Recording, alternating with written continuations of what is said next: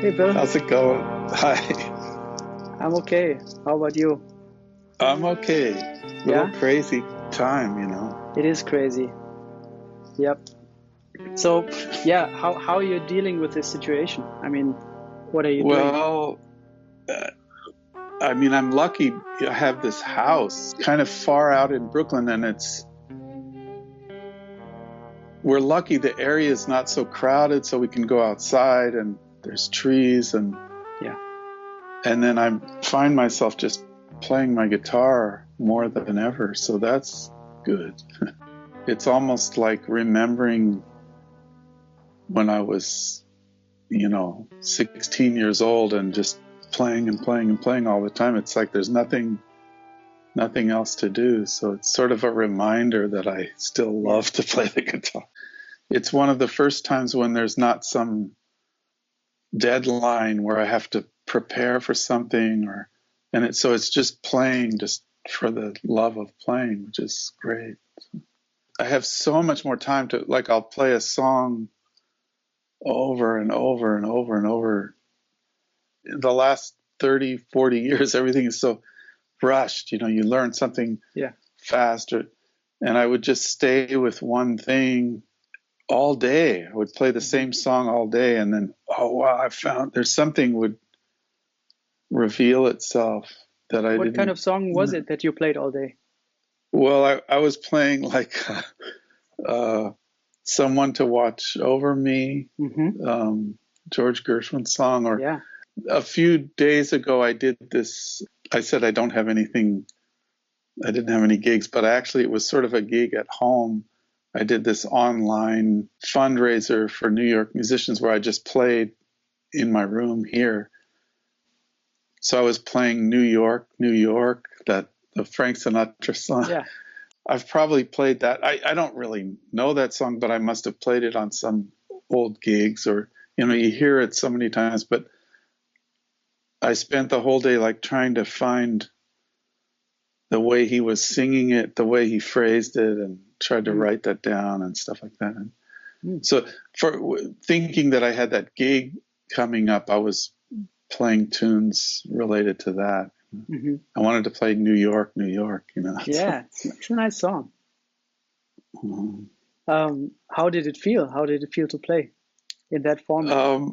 Well, it was a little, no, I was pretty stressed. I spent the whole day trying to set up I figured out a way I could put the microphone in the thing and try to get so it would sound okay. And in the end, nothing worked. And then the website kept crashing, and oh no, I started an hour late. I mean, the people were amazing. So in the end, it was just this frantic, it started and then the thing crashed. So then we gave up, but then I came back. So in the end, I just turned on I used the microphone built into the thing, and I don't even know if it was, it was good. Once I finally started playing, it was good. We learn to adapt to these kind of situations. Think differently. But the thing for me that's so difficult is just everything. My whole life, it's been about playing with other people, so it's so hard to, like right now, the bass player Thomas Morgan we're in the same neighborhood, and it's like we can't even get together to play, we wave at each other on the street, and it's awkward, so frustrating, right? Seeing friends outside, you can't really connect. You want to say hi, but then also you want to hug somebody, you want to hug your friend. No, it's really, you can't, and you shouldn't. So I mean, is it the same there too? It's the same, thing, yeah. I mean, I think the situation sounds a bit worse in America right now, but I think on a weird level, we're all in the same boat for once. Yeah, that's what's amazing. The whole world is dealing. Yeah, nobody's playing concerts right now. There's no concert today, and not tomorrow, and not in a week. Wow. It's incredible. Everybody's at home. It's weird. Yeah. And then I know, I complain, but then I think, wow, I'm so lucky when I think of so many other people that are, don't have a place to stay or yeah. It's unbelievable. I have food and I have the house, and Yeah. so really lucky. In a way, we're forced to be in the moment. Yeah, and that's where the guitar has helped me too a lot. Just as always, it's easy to get frightened and let your mind like, oh, what's going to happen? But I start playing, and it takes me into that.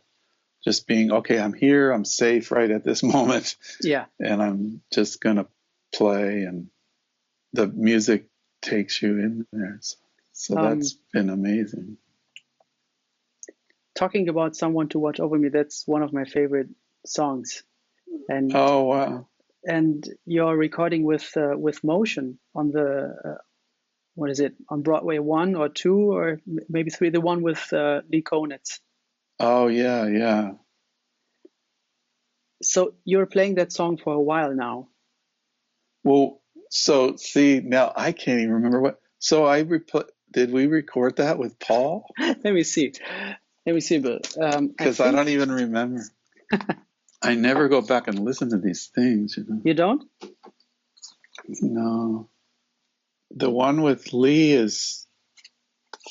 Whoa! Can you see this? Yeah. So we did it on there. It's not with Lee. It's with Lovano, but with Charlie Hayden.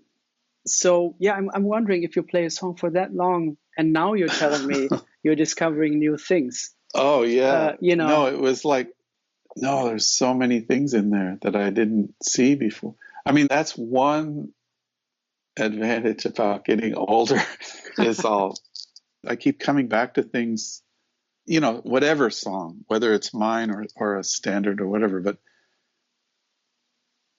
something that you think you understood, and then years later you come back and it's like, wow, there's so much stuff in there that's what's amazing about music. It just there's no way you could ever finish it So that one song, I could just go on and on just with that one song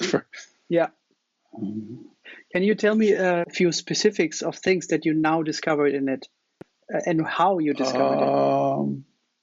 Well, I mean, just the movement of the chords. In a technical way, I'm not sure if I could explain it exactly. It's almost like my ear opened up more to the way the harmony moves, the way it moves down sort of, and just keeps resolving. And somehow I was able to see further ahead than like a song like that. When I would first learn it, it's more like I'm looking at each little, each chord or each harmonic movement. I'm more in a panic to get each one right, and I'm not seeing the larger picture. Yeah, and so I think something opened up the way I don't know if that makes any sense. It makes sense, and also it makes sense in this situation where you have more time for looking at things, as opposed to being, having a little bit more stress or little amount of time. So you're focusing on getting this information right, and once there's time, you go back in a way, right? Yeah, totally. Yeah, that's a good description. Even on a small scale or a large scale, it's like when you're in a rush, you're just looking at each event and trying to. But when you have, it allowed me to see the whole song more clearly. Mm-hmm. And then I went back and listened to some, like, I guess maybe Ella Fitzgerald was one of the versions that I was most familiar with. But then a friend of mine, I don't know if you know Don Falzone, he's a bass player. He's the husband of Claudia Engelhardt, who does sound for me all the time. And Actually, it's weird you showed that Charlie Hayden thing. Don plays a lot with Alan Broadbent, the piano player that played a lot with Charlie. And I was talking about that song to him, and he said, "Oh, have you heard? There's a version of Little Jimmy Scott singing that song." Oh, okay. And it's like, man, it is. You got to hear this. I'll check it out. Blew my mind. That talk about phrasing and time, just his use of space and time.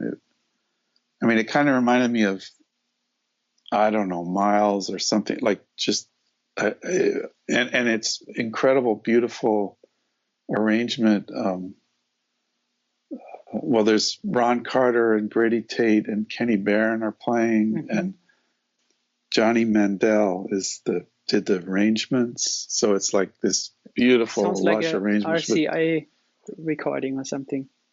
Yeah, I forget what label it's on, but anyway, that was right in the midst of when I was working on that song. I heard that version and it was like, whoa, it sounded incredible.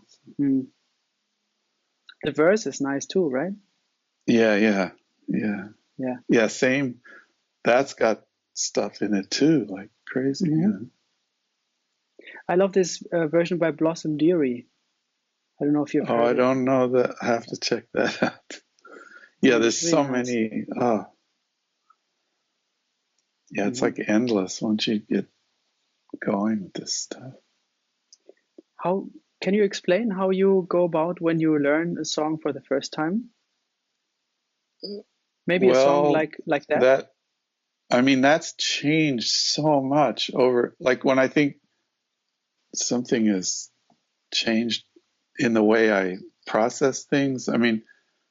When I was in college, I think I would learn. I remember it seemed like I could learn many tunes pretty quickly, but it was more like some sort of a mathematical, like I was reading the music for one thing. I wasn't listening to it as much as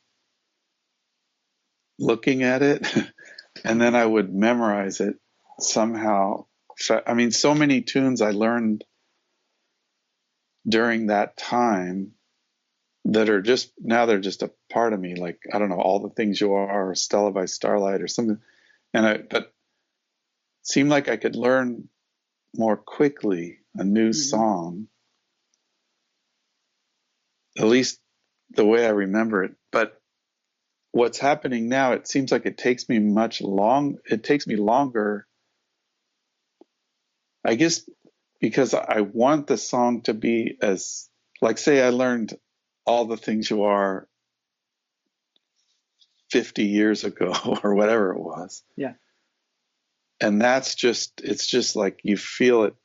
It's like inside you're not thinking of notes, or it's just part of your blood or something. So then when I learn a new song, I want to get it to that same point where, and I don't feel really comfortable. Of course, a lot of times I'll play new music on a gig, but where I really want it to be is where I'm at that point where I'm not thinking about letters or numbers or mathematical things, where it's just, where it feels like you're just singing the song. So it's changed. And now I'll learn more.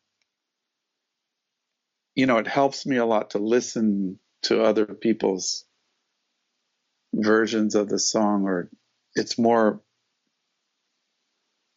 I'm finding myself reading music less than I used to. I want to be to the point where I'm not just like reading a chart or something. Did it come out of a conscious decision, or did you just notice it? Well, it just was gradual. That's actually the way I start.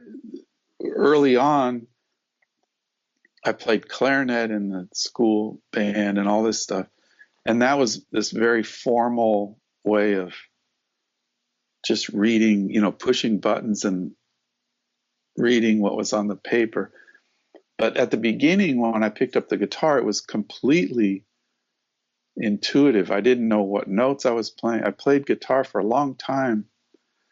It was a completely separate part of my brain, and probably the more natural musical way of playing. I just was play with my friends. I'd listen to records or figure out stuff, but I didn't really know what it was. Where when I played the clarinet, I knew exactly what everything was. And then so later, when I got more serious about wanting to play the guitar, I started, I better learn how to read and do all this stuff on the guitar. And then there was a long period, and then I went to Berkeley and all that stuff. And it seemed like a lot of what I was dealing with, I was always looking at some paper or something. And I remember one big lesson for me was when I went to Nashville to record this Nashville album. I don't know if you're familiar with it. It seems like you know a lot of my albums, but you might have picked one that I don't know as good. So tell me about it. Okay. So my first group that I had with my own music was with Joey Barron and Hank Roberts and Kermit Driscoll. And we had long history together. And I sort of had a way of working with them. Like I was used to if I would write a new song, I would write it out and I would bring it to the band, and then we would learn it. And then we would all absorb it, and it would become this whole, it would expand from there. We absorbed all these things that I had written, but it would always start with this, what was on paper. That was just the way I presented music to people. So it was a big leap for me I had this opportunity to go to Nashville to record with guys that I didn't know. Was one of these where the record company, I was with Nonesuch at that time, and Bob Hurwitz. We were talking one day, and he said, "What would you think about going to Nashville to play with some of those guys?" And I was like, "Wow, that would be amazing." I don't really know anybody, and he introduced me to a man, Kyle Lenning. Yeah, Kyle Lenning. He's a producer, musician in Nashville who knew a lot of the musicians there. And I went down there, and he introduced me to, it was Alison Krauss's band at the time. And so that's where I met Victor Krauss, the bass player who I've played with a lot. I met him for the very first time there, and Jerry Douglas and Ron Block, Adam Steffi, these incredible, like mind-blowing musicians, but they were coming from such a different world than I was used to. And so I came down there with my usual, I didn't know how a banjo worked or a mandolin, or I'd never played with a banjo or a mandolin or dobro and stuff. And I had my charts, but none of them used that. They all just learned it by that was like a shock. Like, wow, you're not going to look at that. They just would listen and then, okay, I got it. How fast were they? Like pretty instantly. Fast? Yeah. Like Jerry Douglas, I couldn't even believe it. He was like all of them. It was like there was no really they just would, like Jerry Douglas. There was one I was going to have him play this one song, and we put it on for him to listen to, and he was like talking and doing other stuff. I thought, man, aren't you you should be listening, you know. And then he just bam. And there was another song where I had written a sort of a inner, there was like a melody line, and then there was this sort of slightly unusual inner harmony part. And I can't remember whose idea was. He said, "Oh yeah, maybe I should play that inner." And it was like, wow. I mean, he really was hearing the whole, all the levels. Yeah. Yeah. And just, I mean, that just kept happening. I started noticing wait, how come these guys aren't reading charts, you know, or even Jim Hall. I had a duo gig with Jim Hall. This is, I don't know when, long ago. And I brought in a tune of mine that he had never played. And I just noticed how quickly he just absorbed it. So he wasn't looking at he was just hearing it, you know. And anyway, I'm just saying, gradually I realized how that I've been trying to get away from. So nowadays, the paper. Are there certain situations where you just play the stuff for the musicians? Sometimes, yeah. And especially with guys that I play with a lot, like if it's Tony Shear or Kenny Wollesen or Thomas Morgan. Thomas Morgan is another one that just, before we have a new song, and then before I know it, he's got it in there already, you know. So did he talk to you about it? How he does it? He just, I don't think, there's not too much to talk about. It's just, he's just has that, he hears incredible detail. Yeah, the same thing during this time of being at home. A couple times I've called Thomas, there was a Sonny Rollins song that I've actually recorded. Again, it's like embarrassing. There's this song, Paradox. And then I've been actually gathering as much Sonny Rollins music as I can find. Sonny Rollins, again, that's another one of I always look to him. If I ever get lost or confused, it's like, oh, Sonny Rollins, he tells you what to do somehow. Yeah. Like, just practice, just shut up and practice or something. But I've been trying to put together in one place all the music I can find that he's written, and I want to look at it again and see what have I done wrong with this. There's so much that, again, all these details that start coming out. And so this song Paradox, I recorded it at the Village Vanguard, and now I realized all these years later, I had some of the notes wrong, I had some of the harmonies wrong, and it was hard for me I was trying to make sure I had it right, and I would call up Thomas and, hey Thomas, what was that? Can you tell me what that? Anyway, he helps me hear stuff. You know? I know that feeling. You transcribe a song, and your ears at that time and place tell you you've got it. That's it. And then years later, you go back, and then you're like, what was I thinking? I mean, who transcribed this? You know. No, I know, it happens to me. How couldn't you have heard this? So I guess that's a good indicator that there is progress, and there's an evolution, and there's things that we can't unlock in a certain time, but we might get around to later. Yeah, for sure. But then I'm like embarrassed to think, oh wow, I actually recorded that song, but this was wrong or that was wrong. But I guess that's part of the deal too. Paradox. On what record is this? It's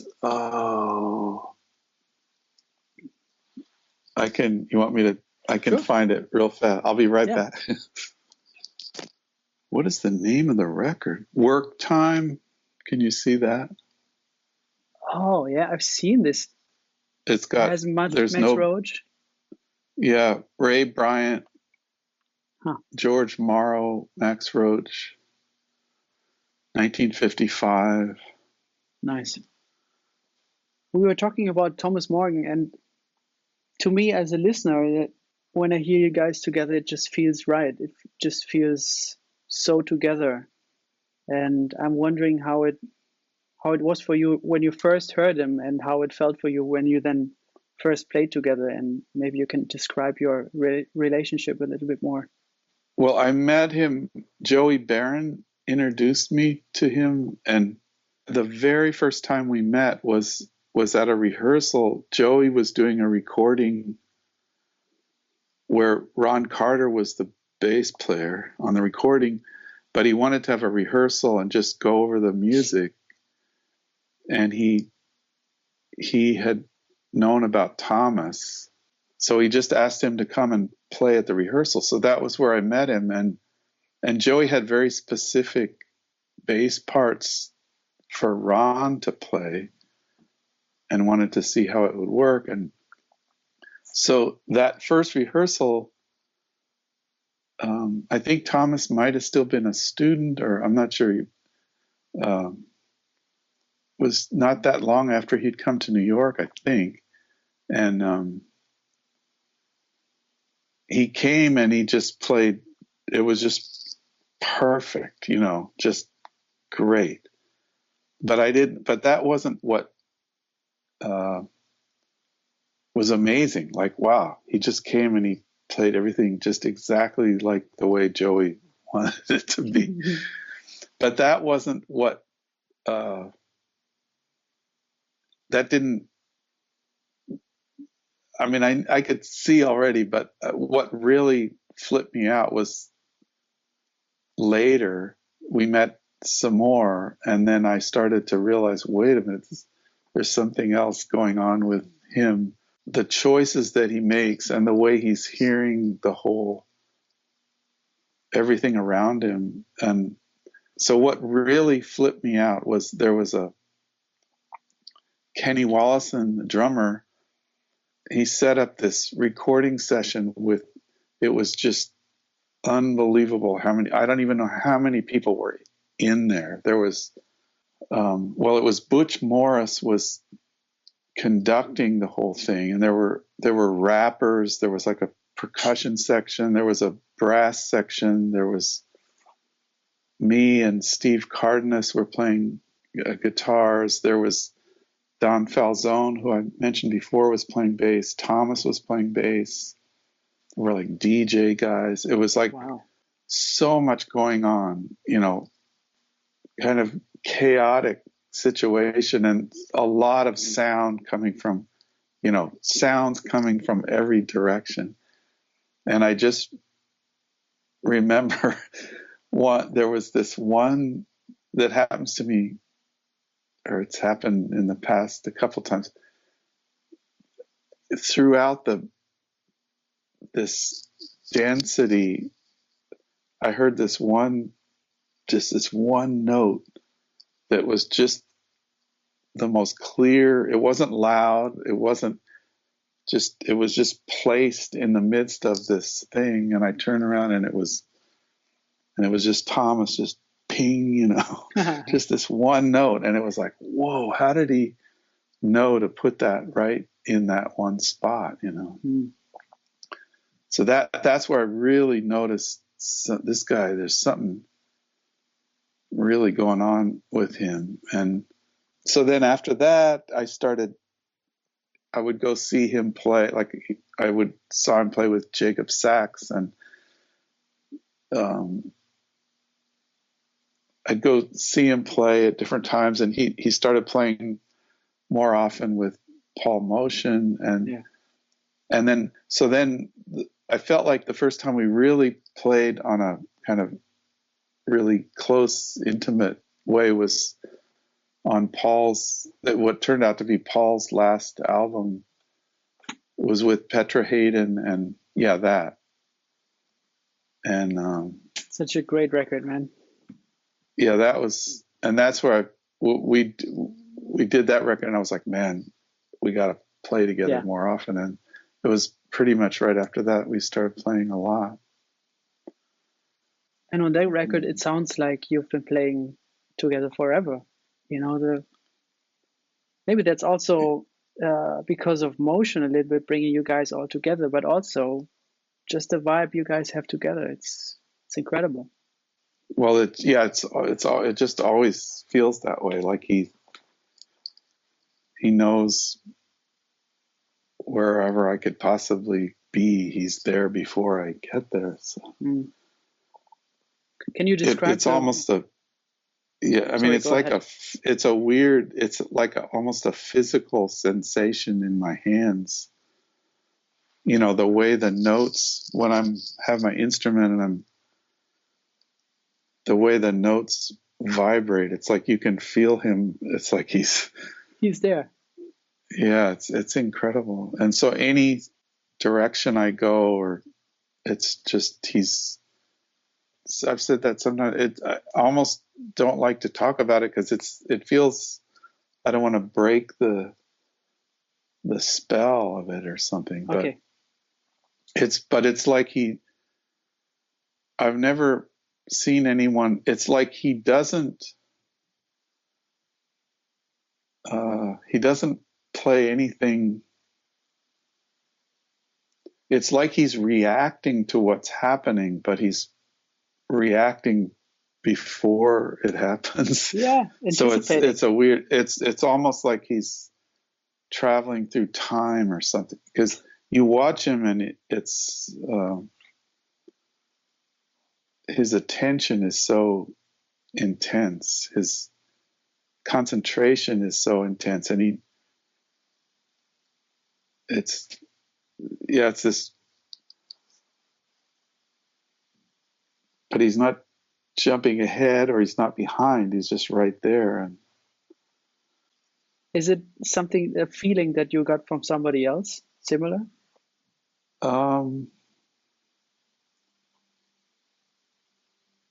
Well, I don't know, it's hard to compare. I don't know, he's like you have that, it's the thing you're always hoping, this connection that you have. I mean, I've been lucky to have that with a lot of people. But no, with him, it's a different, I mean, there's so many people that I feel a strong hookup with, but he's Thomas Morgan. Yeah. You have done so much great things with a lot of different bands throughout such a long time. I mean, you've had so many great bands and very different bands also. You're talking about that hookup. Where do you think the hookup comes from? Well, just if people are just listening, and not, I have to play with people where I feel like I can. I mean, the most amazing thing is where you feel like you can take a risk or make a mistake. Like, you don't have to worry about making a mistake. If you're afraid to make a mistake, then nothing's going to go anywhere. I mean, my hope is that every moment in the music is going to be at the edge of what we don't know. That's what I want it to be. I don't want it to just be all figured out and I want it to be, I want every moment to be like unexplainable or something, So there's so much trust, and just, you're reminding me of Ron Miles, the trumpet player who I play with a lot. Yeah. And he has this way of, I don't know how to explain. There's this extraordinary amount of trust where I've played a lot of his. We started out, he was play in my bands a lot, and he would always just bring so much to my music, like really coming from, he would see what was at the core of what I was trying to do, and he would always make something more with it. But when I started playing his music, like now in the last few years, I've been playing a lot more in his groups and his music. And every single time, I could show you some of that too. I mean, every single time I go, like we have a gig and we have like a couple hours to rehearse or whatever. There's never enough time to rehearse. And maybe I sort of knew the tunes from the last time, but every single time he'll come with these giant sheets of like more and more and more music. And I'm looking at it and it's like, you got to be crazy. There's no way how can we do this? It's too much. We don't have enough time. I can't. And we somehow will run through it a little bit at the rehearsal. And then what always happens is he's so unafraid. That's contagious. So, okay, let's just go. So we go for it and it always works out. And I don't know how to, he has a way of, he'll bring in like something very involved and all kinds of detail and all sorts of stuff in it, all sorts of rhythmic time changes. And, it's not like simple music, but then when we play, he allows it to, it's okay if it goes off the rails and then you come back on and everybody's trusting each other. And you try to, if somebody falls down, you help them back up or whatever. And that's just the most amazing feeling when everybody's doing that together. Yeah. Like take your attention off where don't worry about you have to play something, but for me, it seems like the better I'm playing is the further I am away from my own. Absolutely, yeah. If my attention is on whoever else is in the band fully, then it's works out better,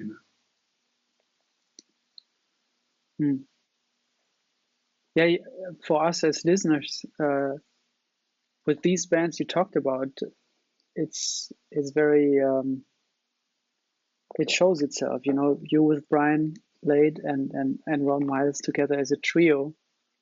There's so much room for exploration and also things to go wrong, but everybody helps each other, being there for each other.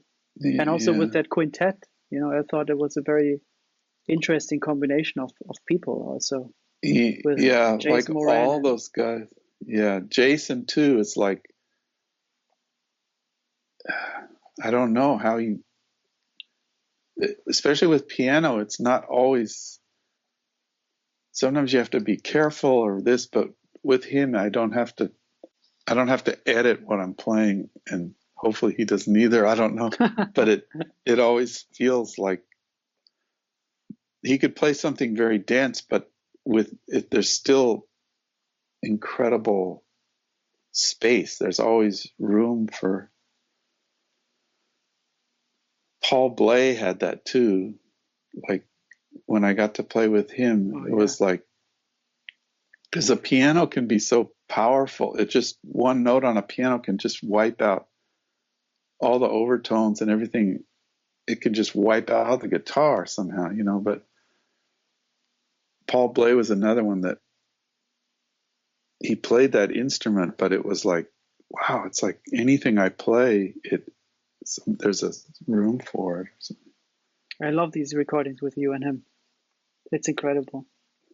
Did he give you any specific advice or notes? Oh, that was another, talk about paper. Like, he didn't want to have any, the first recording we did, I think that was the first time the very first time I played with him was the first album we made on ECM with Fragments, Paul Motion, and John Sermon. And that album, there was a little bit of written music. But even then, I remember he said something about, I don't want any paper or something. He said, I don't want any paper. That's in the studio or in the rehearsal? Yeah, that was, no, we went into the studio and then we started recording. And another thing he did, a little lesson he gave me in that when we first met, I was going to tune up. I wanted to tune to the piano. So he plays a note, and then he goes pling, and I go pling. And he goes, wait a minute.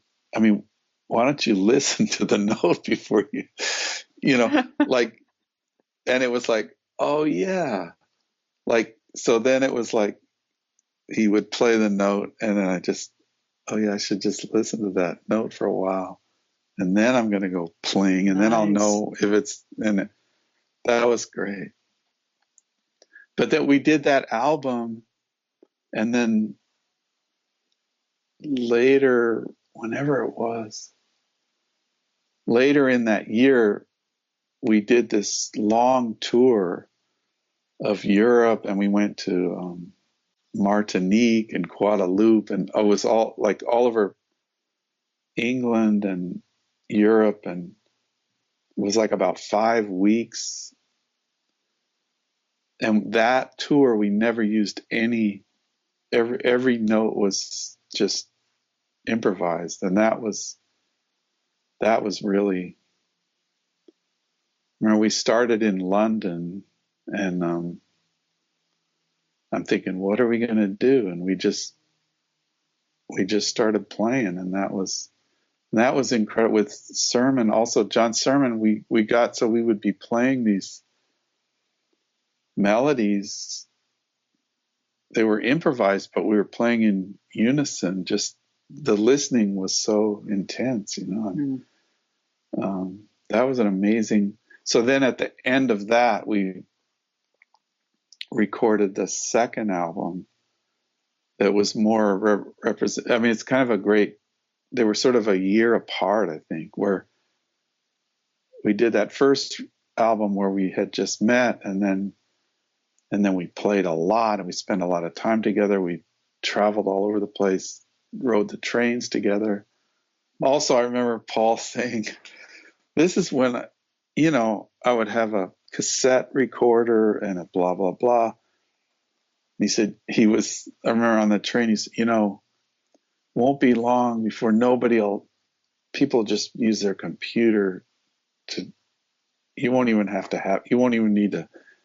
It was like right when CDs were starting to come out, and CDs was like some new big deal. He said, that's going to be people just, and I'm thinking, what are you some kind of prophet. I mean, he was seeing way into the future. What was his vibe like? I mean, the vibes of the two Pauls on the road. Well, that was just to be around those guys, because they had so much history from before. Right. And boy, I wish I could remember everything, all the stories, and because we'd be sitting on during that time, most of the tour was on train in Europe anyway, was more trains. Now it seems like we're flying all the time, but back then it was. So we'd be sitting on a train for a long periods of time, or a bus sometimes. And so Paul would be talking a lot. Bley. Yeah. And I wish I could, it's just incredible stories about this guy or that guy or something happened. Did you ask him about Sonny?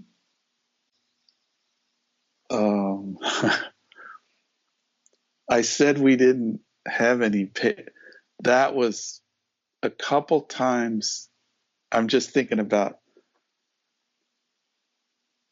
that solo that he plays on that album, Sonny Meets Hawk, on All the Things You Are. So do you know that? Yeah. Okay.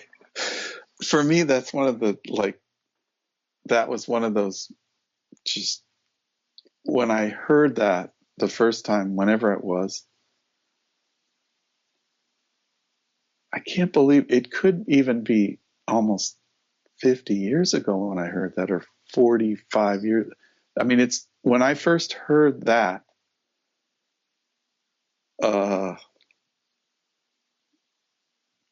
I just can't even tell you how startling that was, or how it still now, if I listen to it now, it's like that was like a just opened this,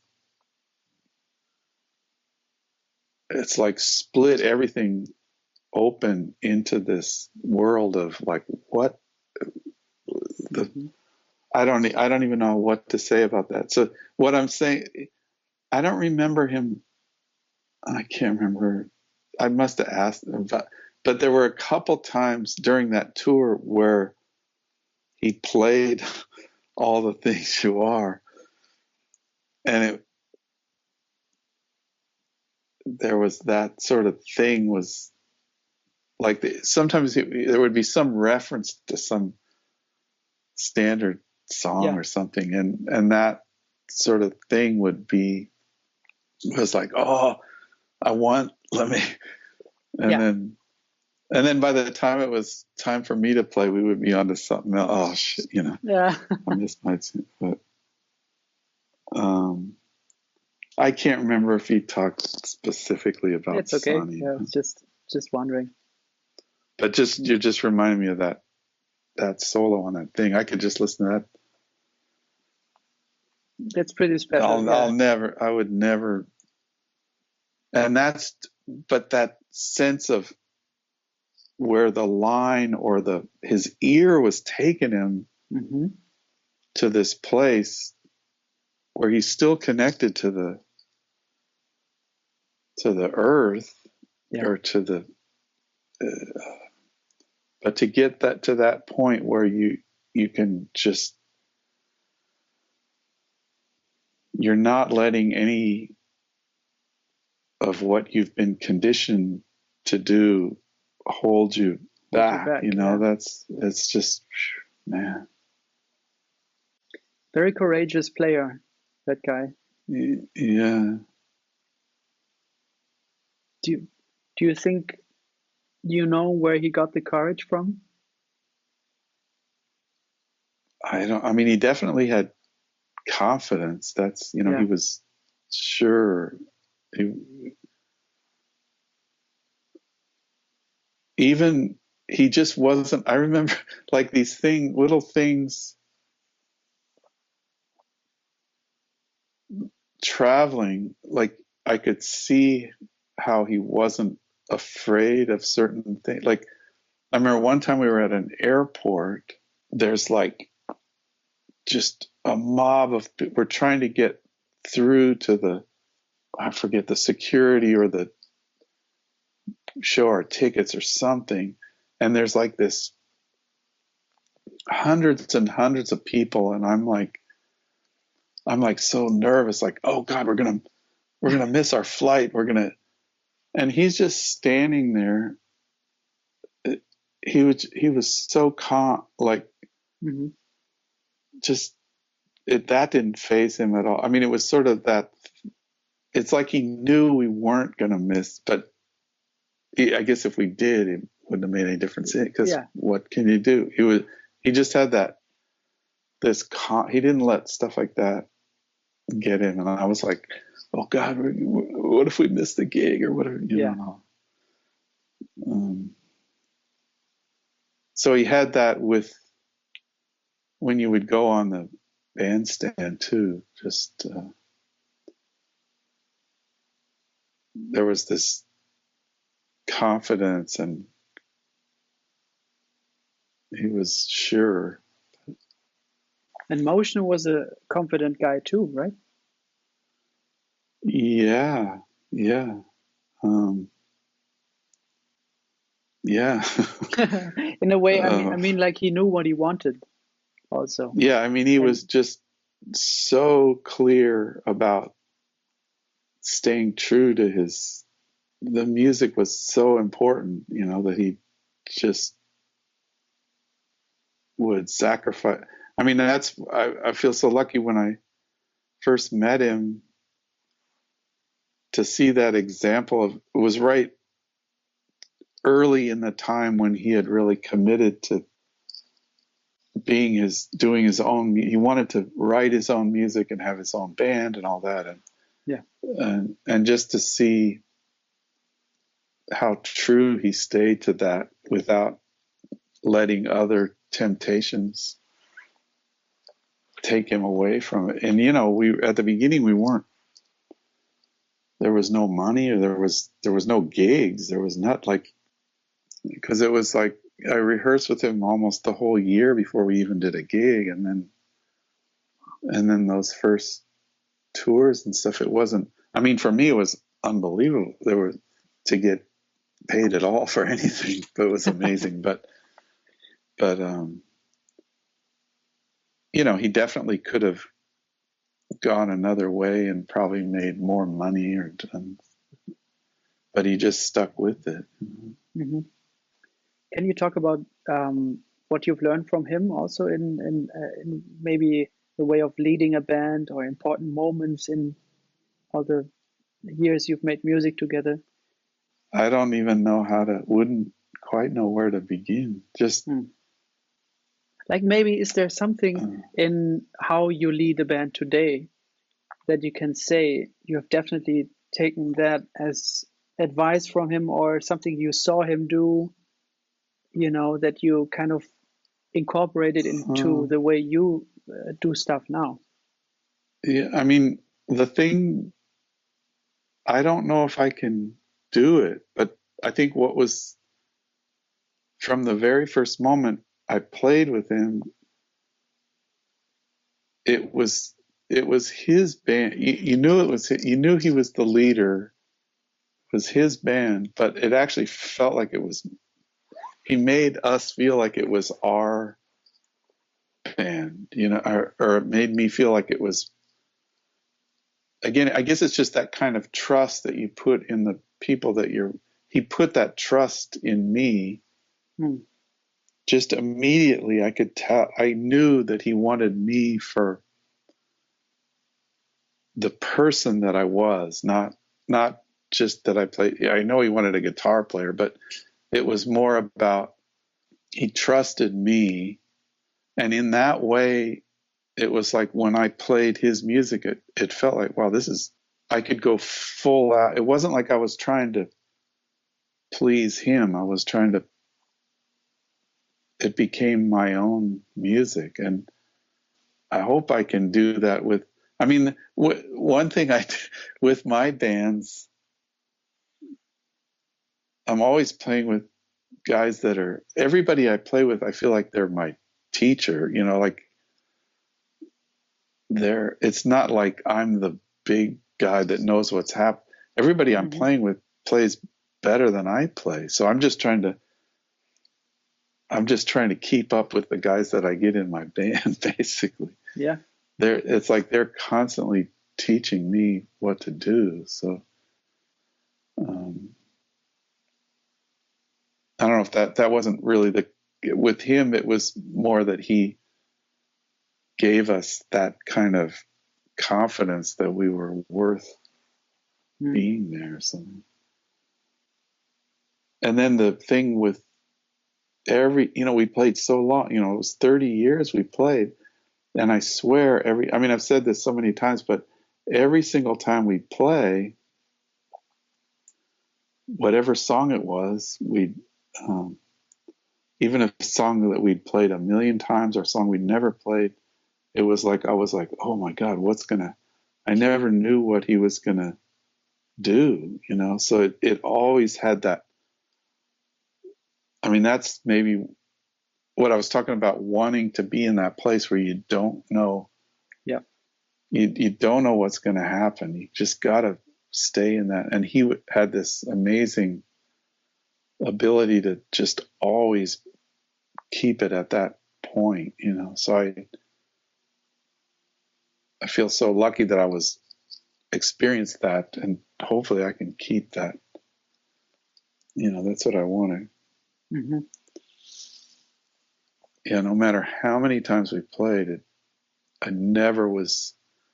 it wasn't like being nervous. It's just this sort of adrenaline, like energy that you get from, you can't let your attention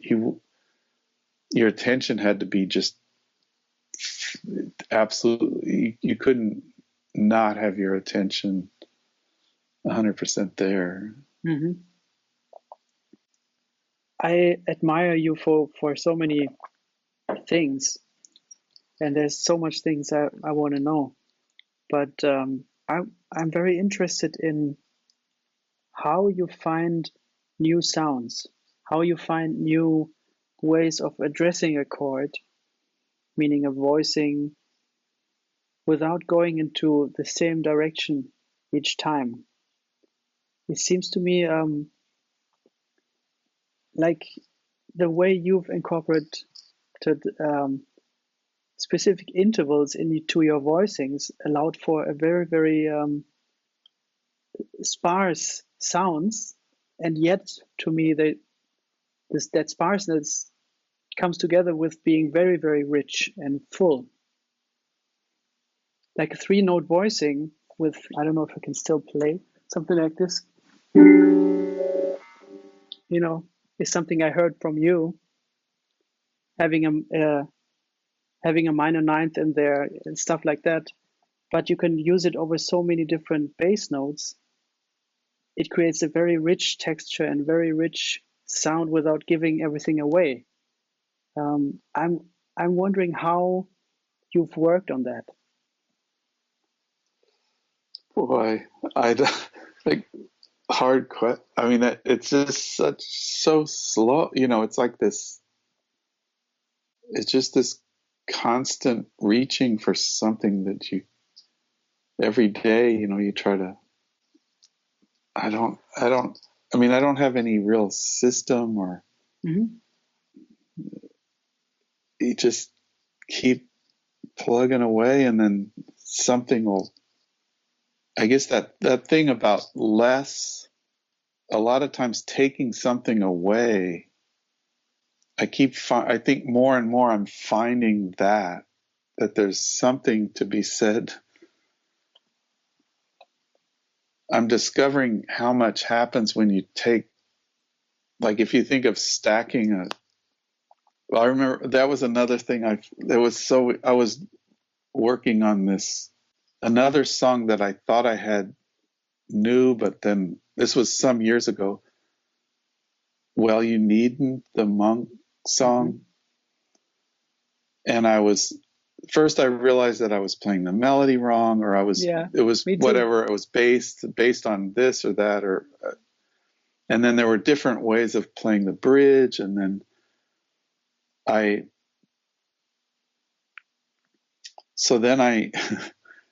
I thought, I went through all this stuff I thought, okay, now I've got the whole thing correct. And then it was almost like Monk came, and it was amazing. I couldn't believe. For some reason, I found this interview with Monk where they were playing his songs for other people. I think it might have been Phineas Newborn or something. They played Well, You Needn't for him by someone else. And it got to the bridge, and Monk said, no, that's not, shouldn't. Anyway, the chord was like, and now if I can even remember let's just say it's a D flat chord with an E flat on the top. And I thought, from all my training, you just stack up the chord. So it's like a D flat 9, D flat 7 with a E flat. And he said, no, you shouldn't play the 7th. Yeah. Shouldn't play the 7th on that chord. It's just a triad with the 9th on, like a D flat triad and an E flat. And it was like, whoa, I thought it was okay to just stick all the other stuff Yeah. in there. But then I realized what a difference that makes to just take something out, or I've been messing around a little bit with scales. Like, what if I don't play all the notes of the scale? Mm-hmm. And,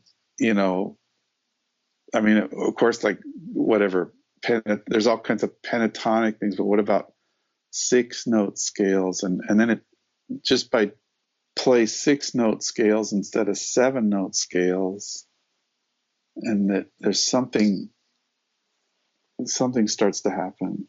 I'm talking about some things I just was thinking. It takes me for it, but in the last few days, I was just messing around with some stuff like that, and taking things out, and then again, Monk is like sort of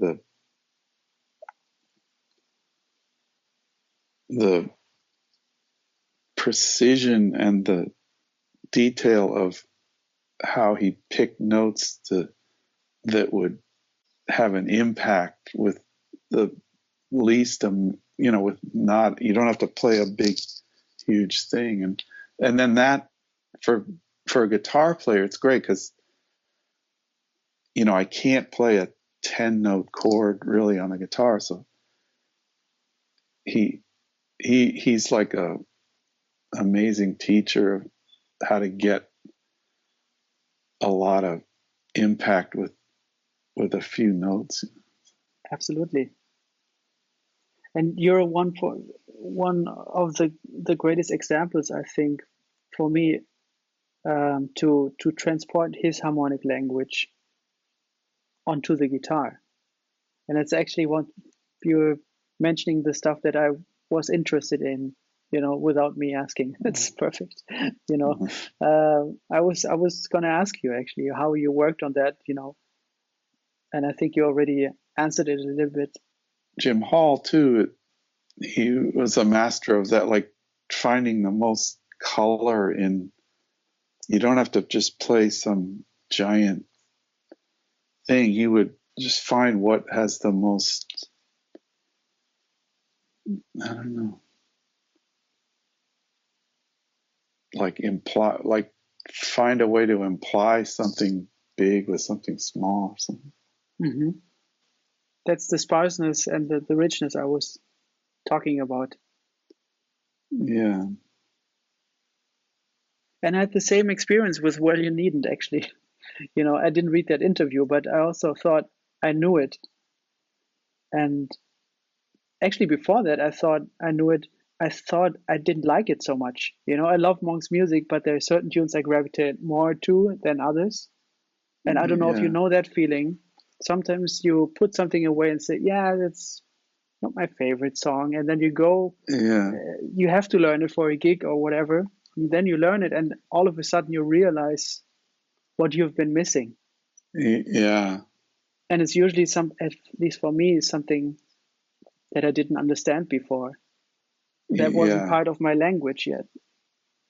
And it's totally. A way of, it's a way of saying, being afraid of something, and therefore saying, I'm afraid, I don't know, I don't like it, Yeah. And it's a cheap way out in a way, right? Just because you're afraid, which you don't realize before.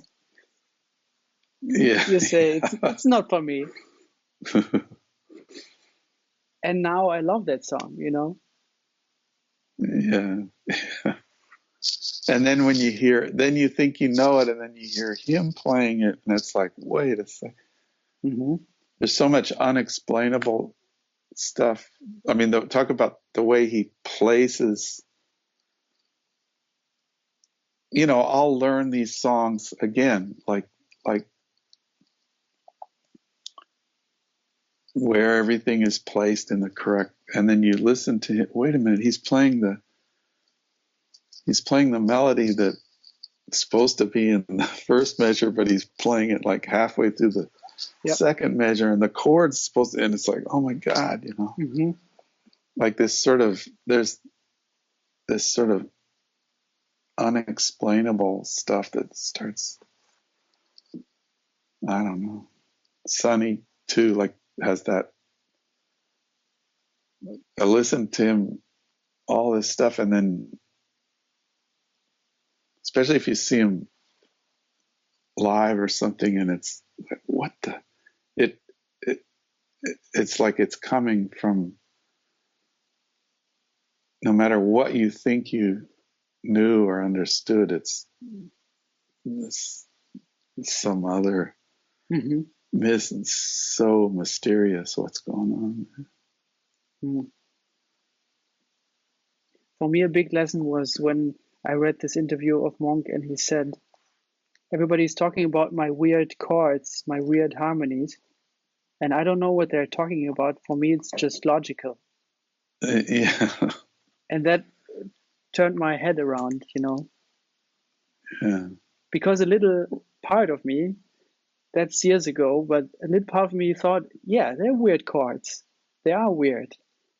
And once I read that little sentence, now I see it. I can see it. I can see what he's doing. I wouldn't say I've unlocked his mystery or something, but I can see the logic in it.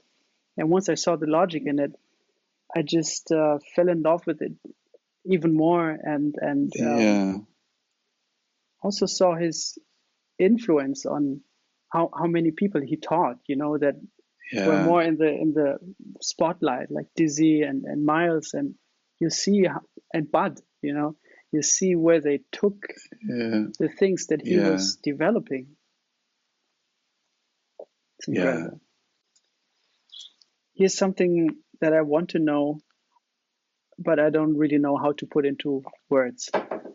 But the thing is,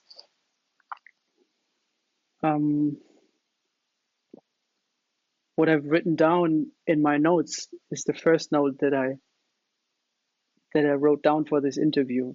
And I don't really follow my notes. It's just, they're here for, for me to get into the mood or whatever. Well, when I was listening to you all these past days, obviously I was in a kind of I was only listening to you, and I've been listening to you for ages, but in these past days, I've been only listening to you for the whole day, which is great. I went back to old recordings that I hadn't listened to for a long time, and I checked out some new recordings that I hadn't checked out before. It was just great and so inspiring. And if there wouldn't have been an interview, those 2 days would have been, just incredible alone. But what I see from the very first recording that I heard from you, or that I found from the Nino Rota recording, to the latest stuff you put out, and you're noticing already, I don't know how to put it into words. I wrote down realizing / or giving into one's personality. And that's not really a question, but I wonder when you realized or got an idea for what you wanted to sound like, or how you sound. And then sometimes there are moments, which I know, and maybe you had them too, when you listen to somebody play a solo before you in a band, and that they're shredding all over the place, and it's it's virtuoso type stuff or something, and then now it's time for your solo, and you're wondering, who am I? What can I add? And that's the moment where sometimes we realize, okay, who am I? I'm not that guy. That was great. But that's not me. Who am I? Can I do this? Is it okay to not do this, but to do this? And when I listened to the first recording of, I think the Nino Rota was your first recording, right? Or maybe one of the first. Well, early, especially after I came. I mean, there's a few things I did in Europe before that, but that was sort of the first thing. And it seems like your individuality is already so apparent and so formed that you must have this epiphany or this moment of realization pretty early on. Yeah, no, I mean, that's where it's something that didn't come from, that's more of an external,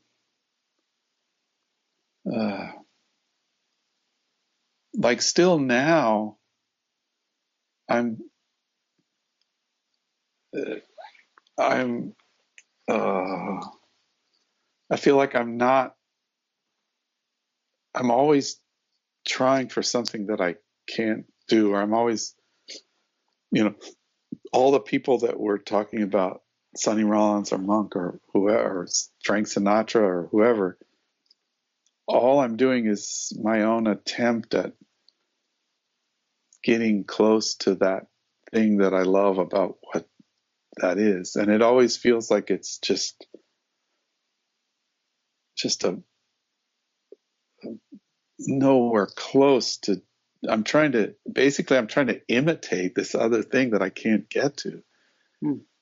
And I'll never get there. But somewhere along the way,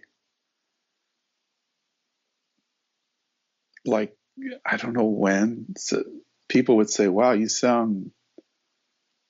someone else would tell me that I had a unique sound or something, I guess. But I'm not sure if I even knew that myself. I don't know if that's what it's an awareness that came from other people, because all I'm trying to do is just imitate everything. And but then there's also that I know that feeling of, you have to be sure enough of yourself. It's a hard question. I mean, I think like, just as I'm struggling to speak right now, that's the same. Every person on the planet has their own voice, right? When you talk, we know that this is you. When you talk, that's you. And so when you play, that's gonna, if we can just not be afraid to, I mean, I spent time, I think, early on being embarrassed or afraid of showing where I came from. I grew up in Denver, Colorado, and I grew up during the 50s and the 60s. But there was a time when I wanted to be a cool jazz guy that was from another era or something. And that wasn't being honest, So there's something about not being afraid to, you have to show what your own life is, and then your own voice comes out in that. And I mean, again, I go back, like Sonny Rollins, it was almost like a lesson from him. Like, I wanted to, I would learn a Sonny Rollins song, or I would play a song that Sonny Rollins played. But then there was a point, wait a minute, that song that he's playing, Surrey with the Fringe on Top or whatever, that was a song that he heard when he was whatever, how old he was, or that was a song. And then so me then, well, wait a minute, why can't I play Surfer Girl? Because that's, when I was a kid, I liked that song, so I'll play that. So it's almost like I got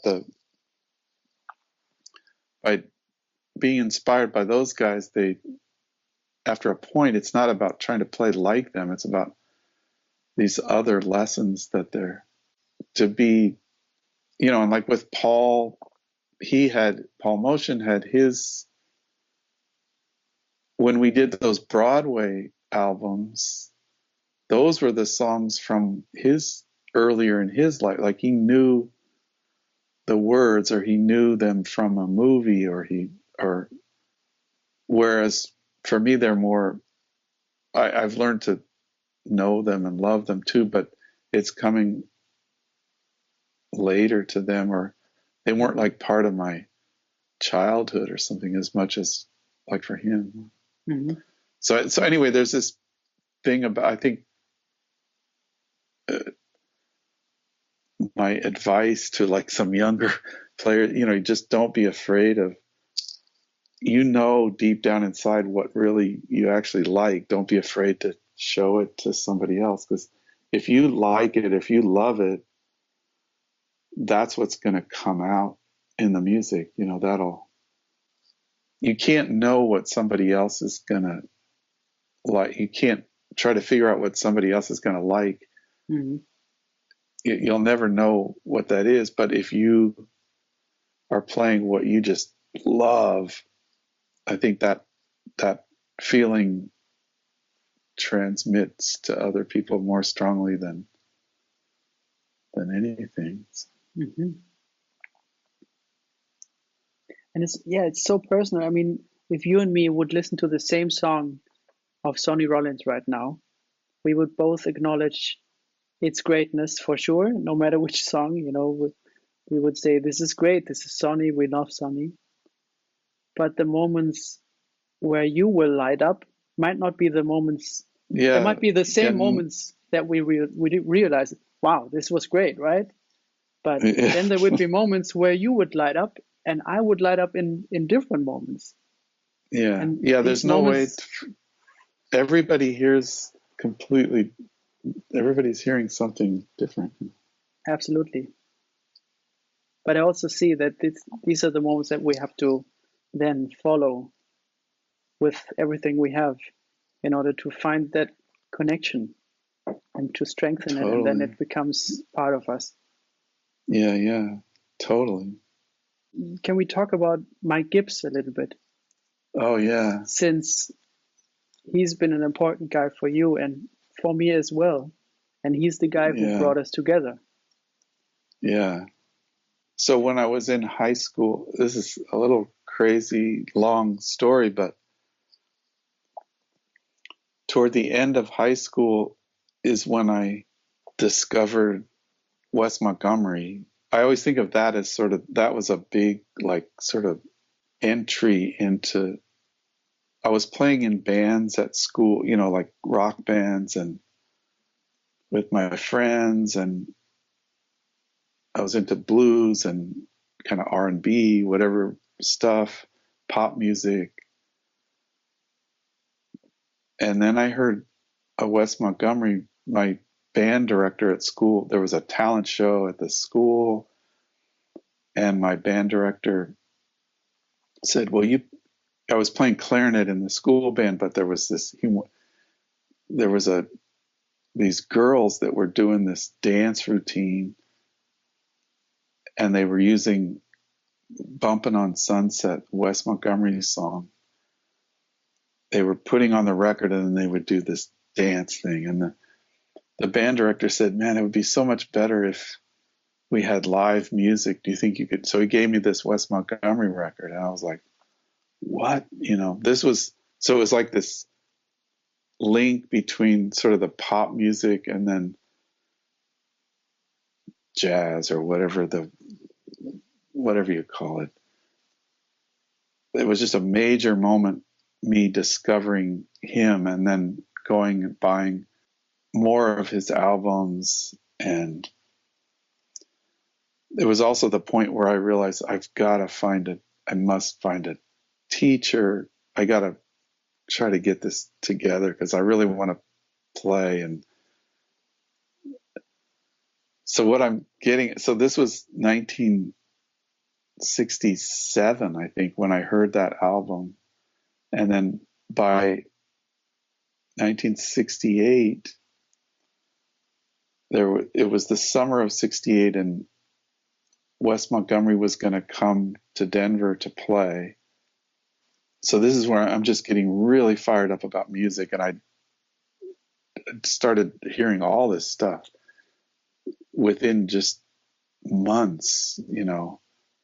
There's that Wes Montgomery had Ron Carter was playing bass, and then then I would wait, he's playing on a Kenny Burrell record, and then there's blah blah blah, and then Herbie Hancock's on this, and then there's Miles Davis, and there's blah blah blah. It was just like just coming at me like crazy. So anyway, there's the Newport Jazz Festival was doing this traveling show, and Wes Montgomery was going to be on this concert. So that's really was, I got to see Wes Montgomery. So my dad got us tickets, and I can't wait. And then he passed away right before the concert. So I never got to see him live, but I went to the concert anyway. And on that concert was Dionne Warwick was sort of the big, most popular person on the and then there was Cannonball Adderley and Thelonious Monk and Gary. That's the only time I saw Monk play live, was at basically my first jazz concert. And I didn't know what was going on then. But then there was Gary Burton's band with Larry Coryell and Steve Swallow and Bob Moses. Oh, Bob Moses. No, it's Bob Moses. And that was like, so I'm just sort of coming to terms with, not coming to terms with, but just to give you an idea how much music was coming at me all of a sudden. But I heard that band and it was like, what the, Larry Coryell again it was like this link from this whole world of music that I hadn't even begun to figure out, and then sort of like looking into the future or something. And so that was, I just immediately, wow, I've got to check this out more. So I started buying these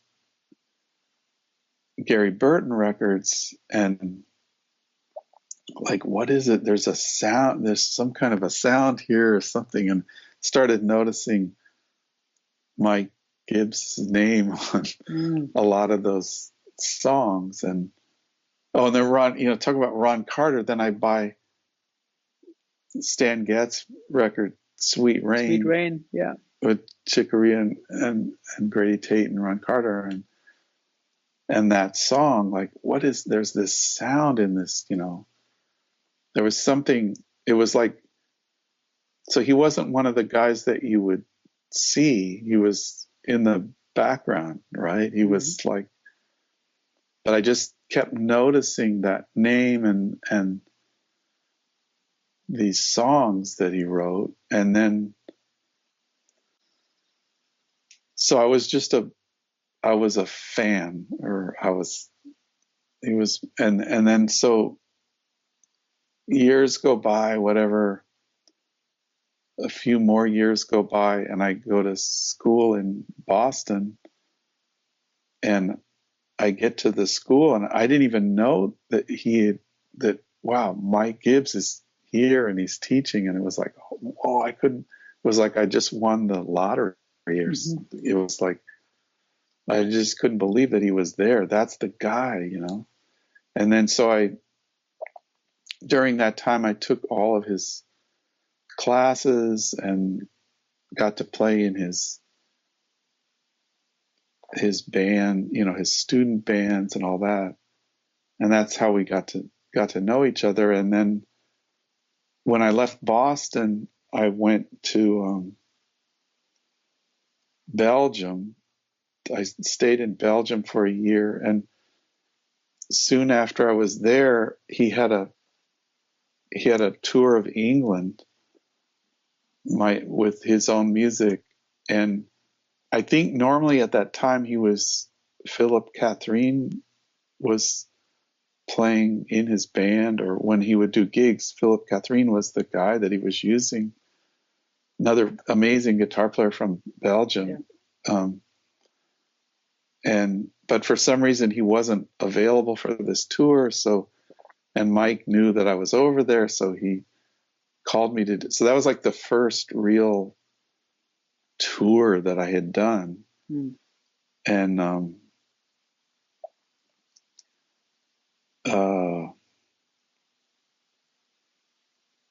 mean, he took it, because he knew that I knew the music from being in school and all that, so it was like, wow, I couldn't. And on the band was Kenny Wheeler was in the band, and it was the first time, meeting all these. They were all my heroes. Eberhard Weber was playing bass. Charlie Mariano, John Marshall was playing drums. Anyway, it was like this, like I was suddenly in with all these guys that were my heroes. And so then that's also how my first connection with ECM records was. Eberhard, there was a segment during the concert where Mike would just let Eberhard and me play a duet. And it was just sort of improvised space that we could just play. And I think from that, Eberhard he really loved what I was doing. And he had this recording coming up just a month later or something, and he invited me to come. So that was the first time I met Manfred Eicher, and Gary Burton was on that record. Fluid Russell was called. So it was just like this incredible. With Mike, it was like he had been such a inspiration before I met him, and then as soon as I met him, it was like he kept opening these doors. And then when I moved to New York, about a year later, then Mike was in New York, and he would call me for gigs. And again, that's how I met, really how I met Steve Swallow and Bob Moses was on those gigs. I can't even think of who all was in those bands, but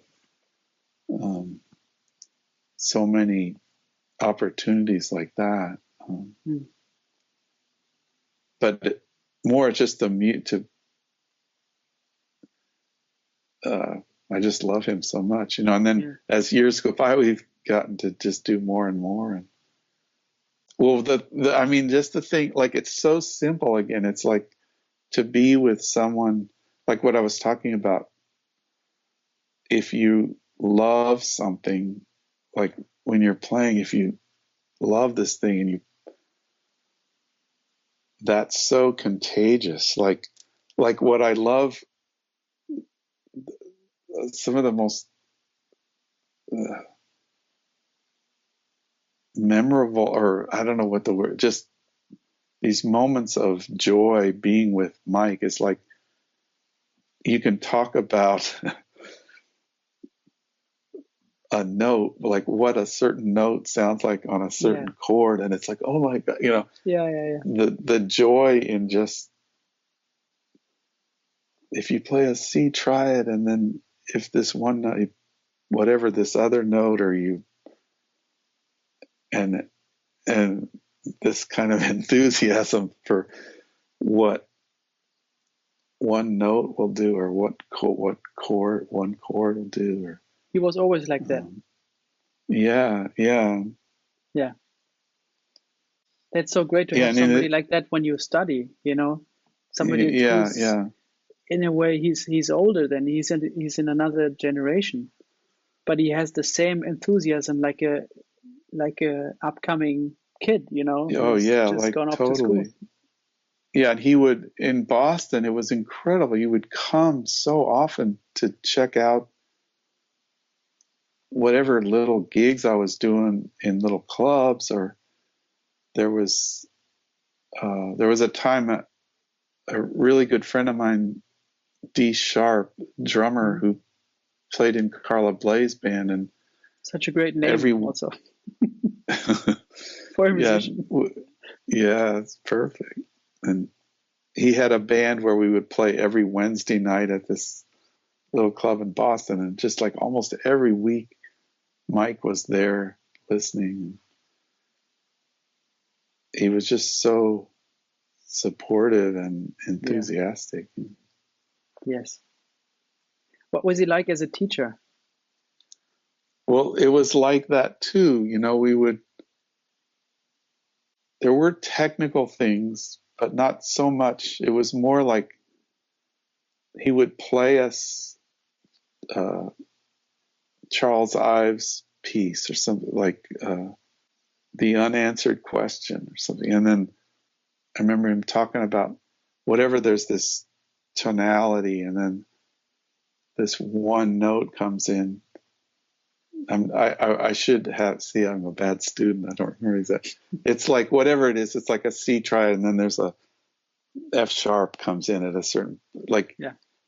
he would, that's not what it is, but you know what I'm saying? Yeah, sure. Whatever, it's like, it was just this, or messy. He talked about Messiaen a lot, some of that harmonies there, and kind of would explain where some of his ideas had grown from thinking about some of those things. But it wasn't so much, again, it wasn't so much the technical stuff that I remember. It was more the enthusiasm or the excitement of the joy of what a certain melody or note could do to you. Yeah, he still has that. I feel like it's getting even more and more with each year. I feel like how much joy he gets out of discovering new things and studying, still studying stuff. Yeah. Incredible. Such a sweet guy. We've recently lost McCoy Tyner. And I know you've played with him for quite a while, and I want to know how it felt to play with him. And that's another, like, I just can't, it seems like a dream or something. I don't know how that even happened. I just feel like I'm so lucky. I don't know. I don't know what to say, but I just feel like it was just amazing that I got to spend time with him and try to absorb. Again, a lot of my memories are, of course, the music, being in the music with him, and I learned so much. He would never say what song we're going to play, or he would just start playing, and you had to be ready. And I was so thankful for, like, Gary Bartz. Every time I played with McCoy, Gary Bartz was there. He was like man, that guy. It's another, just, I can't believe I got to play with him either. The first time I saw him was when I saw Miles in 1971. And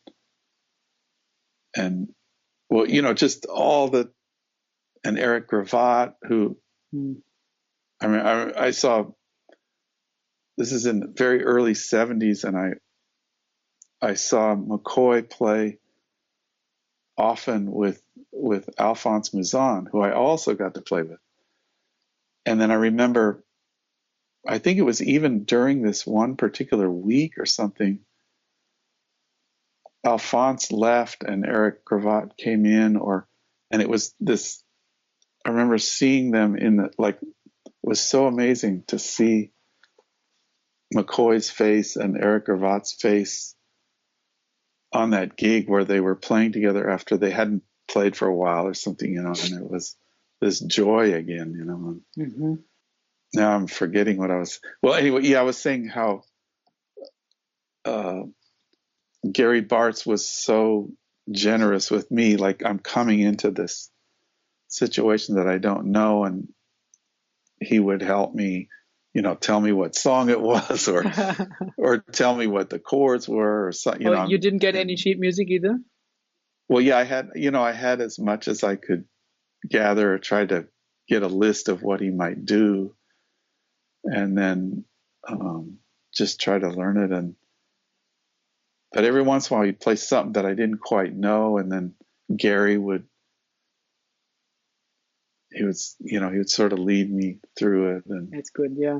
He really, he was so generous and great, But a lot of the other memories of just being with McCoy, again, because we're traveling every day and walking through the airport, and I just wanted to be with him the whole time, Yeah.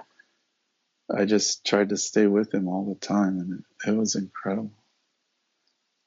And there was never any never a rehearsal or anything like that. Never.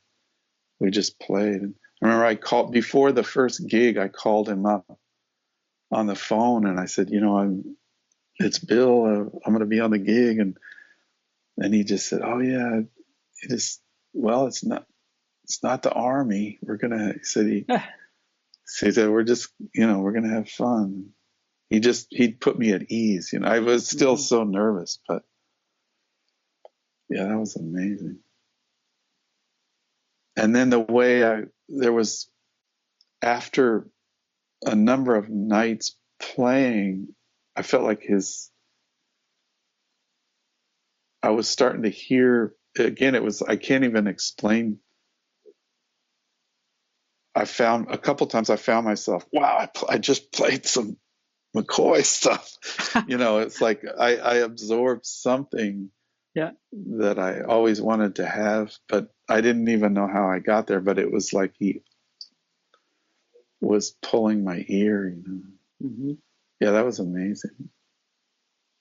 You were talking before about that relationship of piano and guitar, and you said that the density of or the power that the piano can have sometimes can erase the guitar. How did you maneuver this with McCoy? Well, actually, something in the nature of the overall orchestration of the whole. I mean, again, what a incredible accompanist, I think that's what I was maybe experiencing, like, wow, I can't believe I would find myself playing some line that maybe he was, I don't know, whatever he was playing behind me was like, it's like he was showing me some way to go that I hadn't been before or something. So I guess my function in that group was, a lot of the groups I play in, I feel I'm being the orchestrator of things, maybe more or something. And that group, he was the orchestrator, arranger. But it wasn't that I felt like I still had an impact. It wasn't like for sure, yeah. And I could still play harmonically. I could play chords, or I don't know.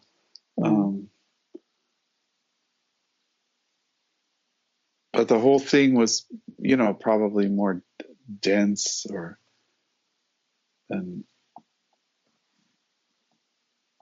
but anyway, I don't know how to describe it exactly. When I kind of had my first lessons that were more jazz oriented, and also in terms of playing together with other people. And back in those days, I was in combos, as a teenager, where there would be multiple horn players for sure, but also multiple, there would be a guitarist and a piano player. Oh yeah. And in a way, that wasn't studying at conservatory. That was, music school, where I would go for piano lessons and then sometimes ensemble lessons. And in a way, we were instilled already that piano and guitar is hard. That's a hard thing to do.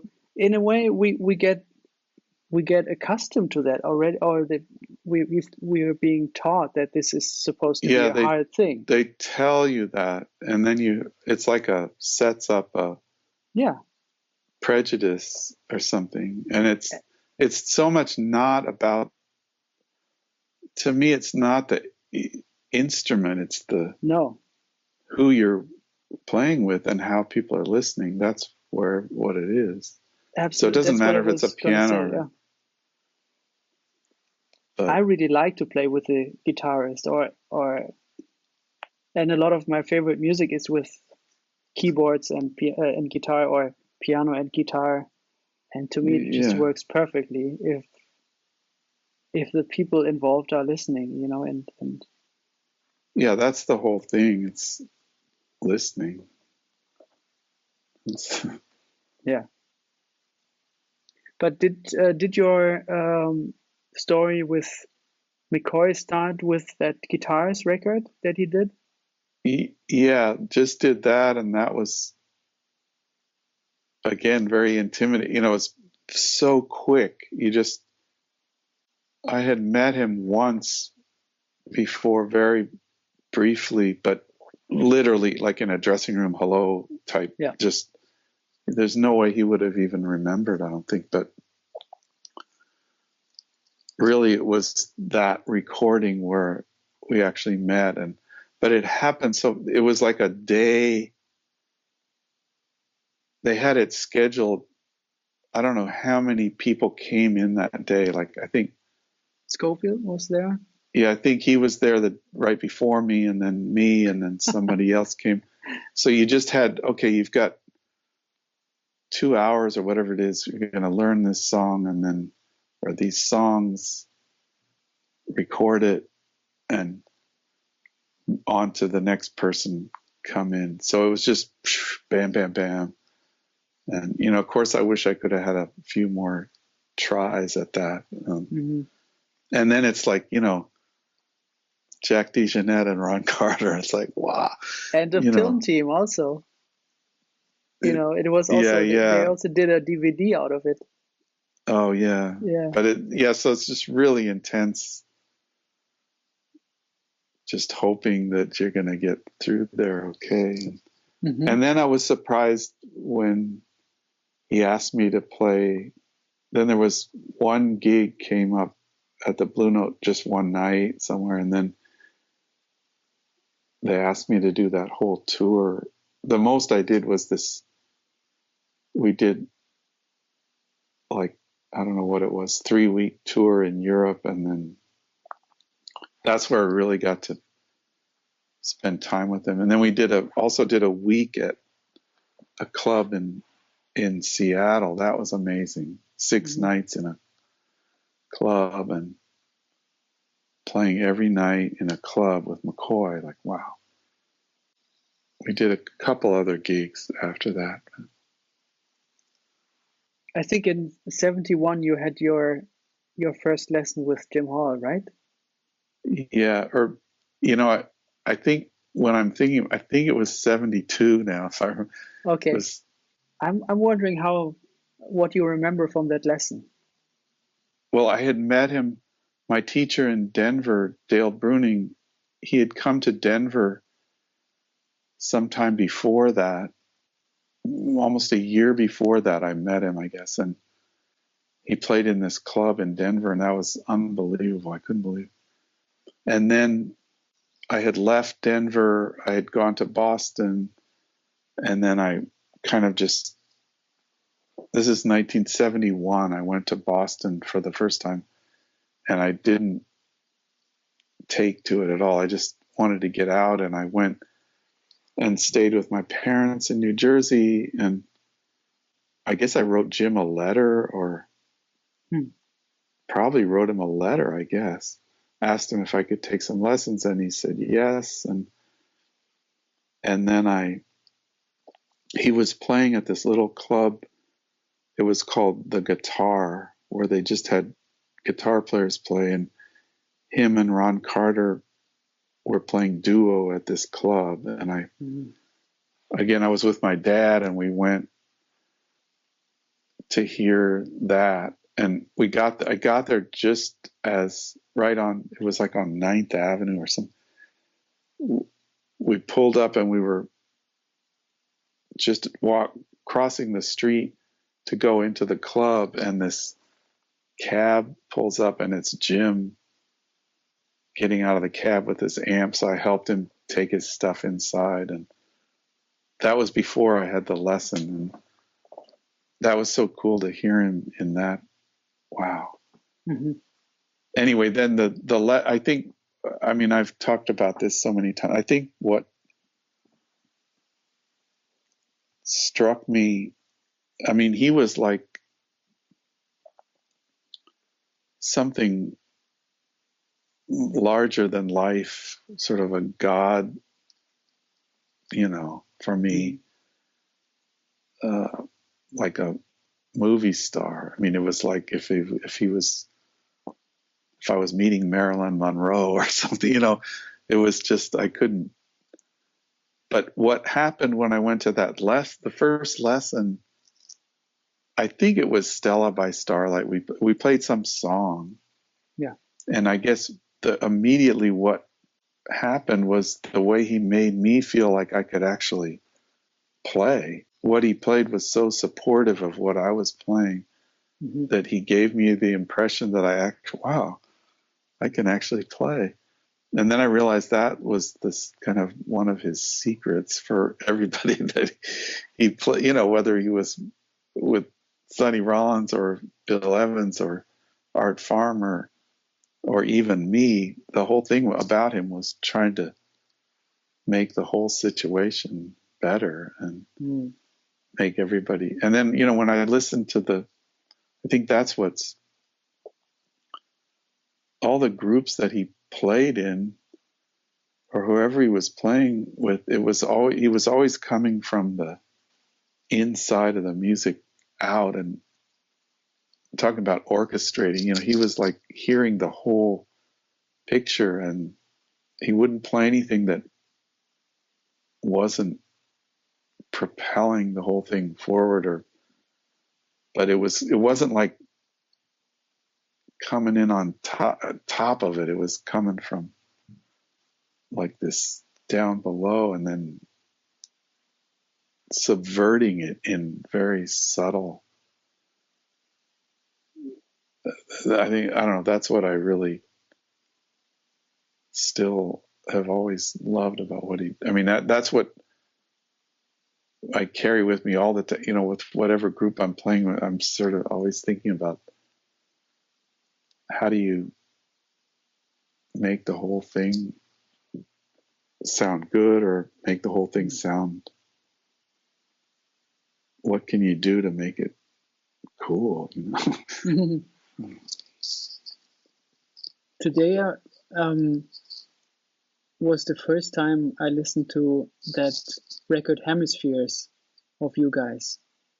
I didn't know about this record before, and which was great. So I checked it out, and I was really, really touched by how you guys dealt with each other. I was really moved by it, because it wasn't like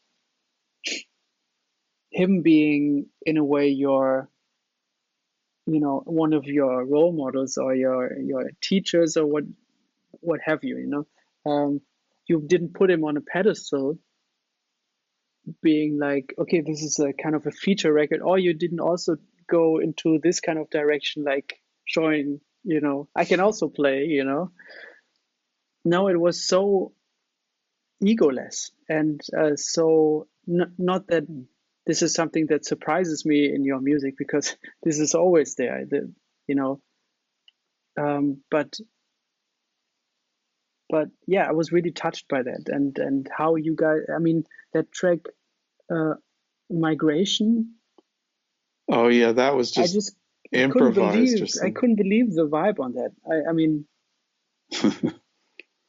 how you danced around him, or how you kind of created a vibe for him to just react to, and how he then took this and not played kind of a solo on top, but he did, in a way, he did the same right back at you, in a way, like, okay, this is your vibe for me. Okay, here's the vibe for you. That's what I got from it. Yeah, no, he was just so wide open to try anything, not afraid, I couldn't believe this, that I had 8 lessons with him back 1972, right? So then I didn't see him until basically, so say 1972, I was this kid, and I had these lessons. So then years and years go by. I went to Boston. I went to Europe. I moved to New York, early 80s in New York. I hadn't seen Jim for 10 years or something. And I'm walking down 6th Avenue and I see him. And I go, excuse me, Jim. And he goes, oh, Bill, how's it? I mean, I couldn't believe that he remembered me from all that time. It was just amazed me that he would remember. There's no reason why he would remember me. There was no. And then, so anyway, then I sent him some stuff that I'd been doing. And the way he responded was like, wow, he's so humble. He said, wow, I was teaching you and now you're teaching me. And then he asked me to play a gig with him. And then we started actually playing gigs. First time I ever played at the Village Vanguard was with him. That's how I got into the Vanguard. Wow. So anyway, was it a duet? No, well, the first gig we did was a duet at the Walker Art Center in Minneapolis. And that was, I just couldn't believe it. It was amazing. And then I guess soon after that, he asked me to play with him at the Village Vanguard. And that was with Joey Barron and Steve Laspina. But then there were we did a few duet things here and there. Like in Italy, and there were a few gigs in Italy where we played duo concerts and stuff like that. I'm glad I checked that record out. I haven't even listened to that either. I guess sometime I'm going to have to listen to all these things. But you don't listen to your records, but do you record yourself sometimes? Do you record gigs and listen back to them? No, I don't really like that. I mean, I do. We record all. Claudia, who does the sound, she records everything. So I have all this stuff, but I really don't. There's something about, I just don't want to be holding on to something, whether it's good or bad or whatever. It's just, for me, one of the biggest, is when you play one night and something amazing happens, then the next night, the worst thing you can do is to be thinking about how great that was the night before and try to do it again, I think everybody knows that by now. So I'm just trying to just keep moving along and not hang on to whatever it was I did last, I guess. But you listen sometimes to something else right before you play? I don't like. Like, ideally, I'd like to just have my mind clear and not listen to anything right before I play, whether it's some other band or if it's a record or anything. I'd rather just be blank, That works best for me. So it's frustrating. Sometimes, like festivals, when there's all these bands and I'd rather hear them after I play than I can. Yeah. I don't know. For me, it's better to just have a blank slate. Yeah.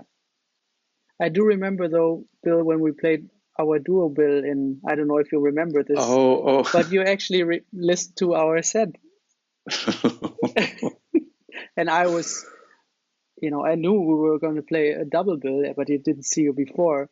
I saw you right when I came back from the stage. I saw you sitting there listening, and that kind of freaked me out. So I guess there's an exception to the... No, I do, because then I want to know, I don't know. I have the same. I mean, if it's somebody like you, I will see the whole concert, but if it's something I'd rather check out some other time, I might just see a song or two and then have a little moment of quietness before the gig. Yeah. I think it's appropriate. Yeah.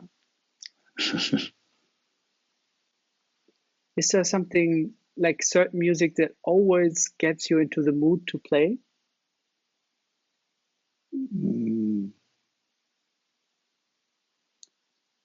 Not, no. It's not about, you mean listening to something? Or? Yeah, listening to something that, not before a gig or something, but I have this sometimes when I feel uninspired or I feel like I don't have any ideas or whatever. I listen to something that I know I love, and I will listen to it, and I know it will get me into the mood to be inspired again or be reminded about what I love about music, you know. Yeah, I guess for me it's almost like it's always something after. Like I like my mind to be clear. I don't listen to stuff. I guess when I would listen to something, usually, I don't know. That's unless it's something I'm trying to figure. Like I said, I was trying to figure out this Frank Sinatra thing or something. Or some Sunny thing, and I was listening to it over and over and over again. But that's more about the learning thing. But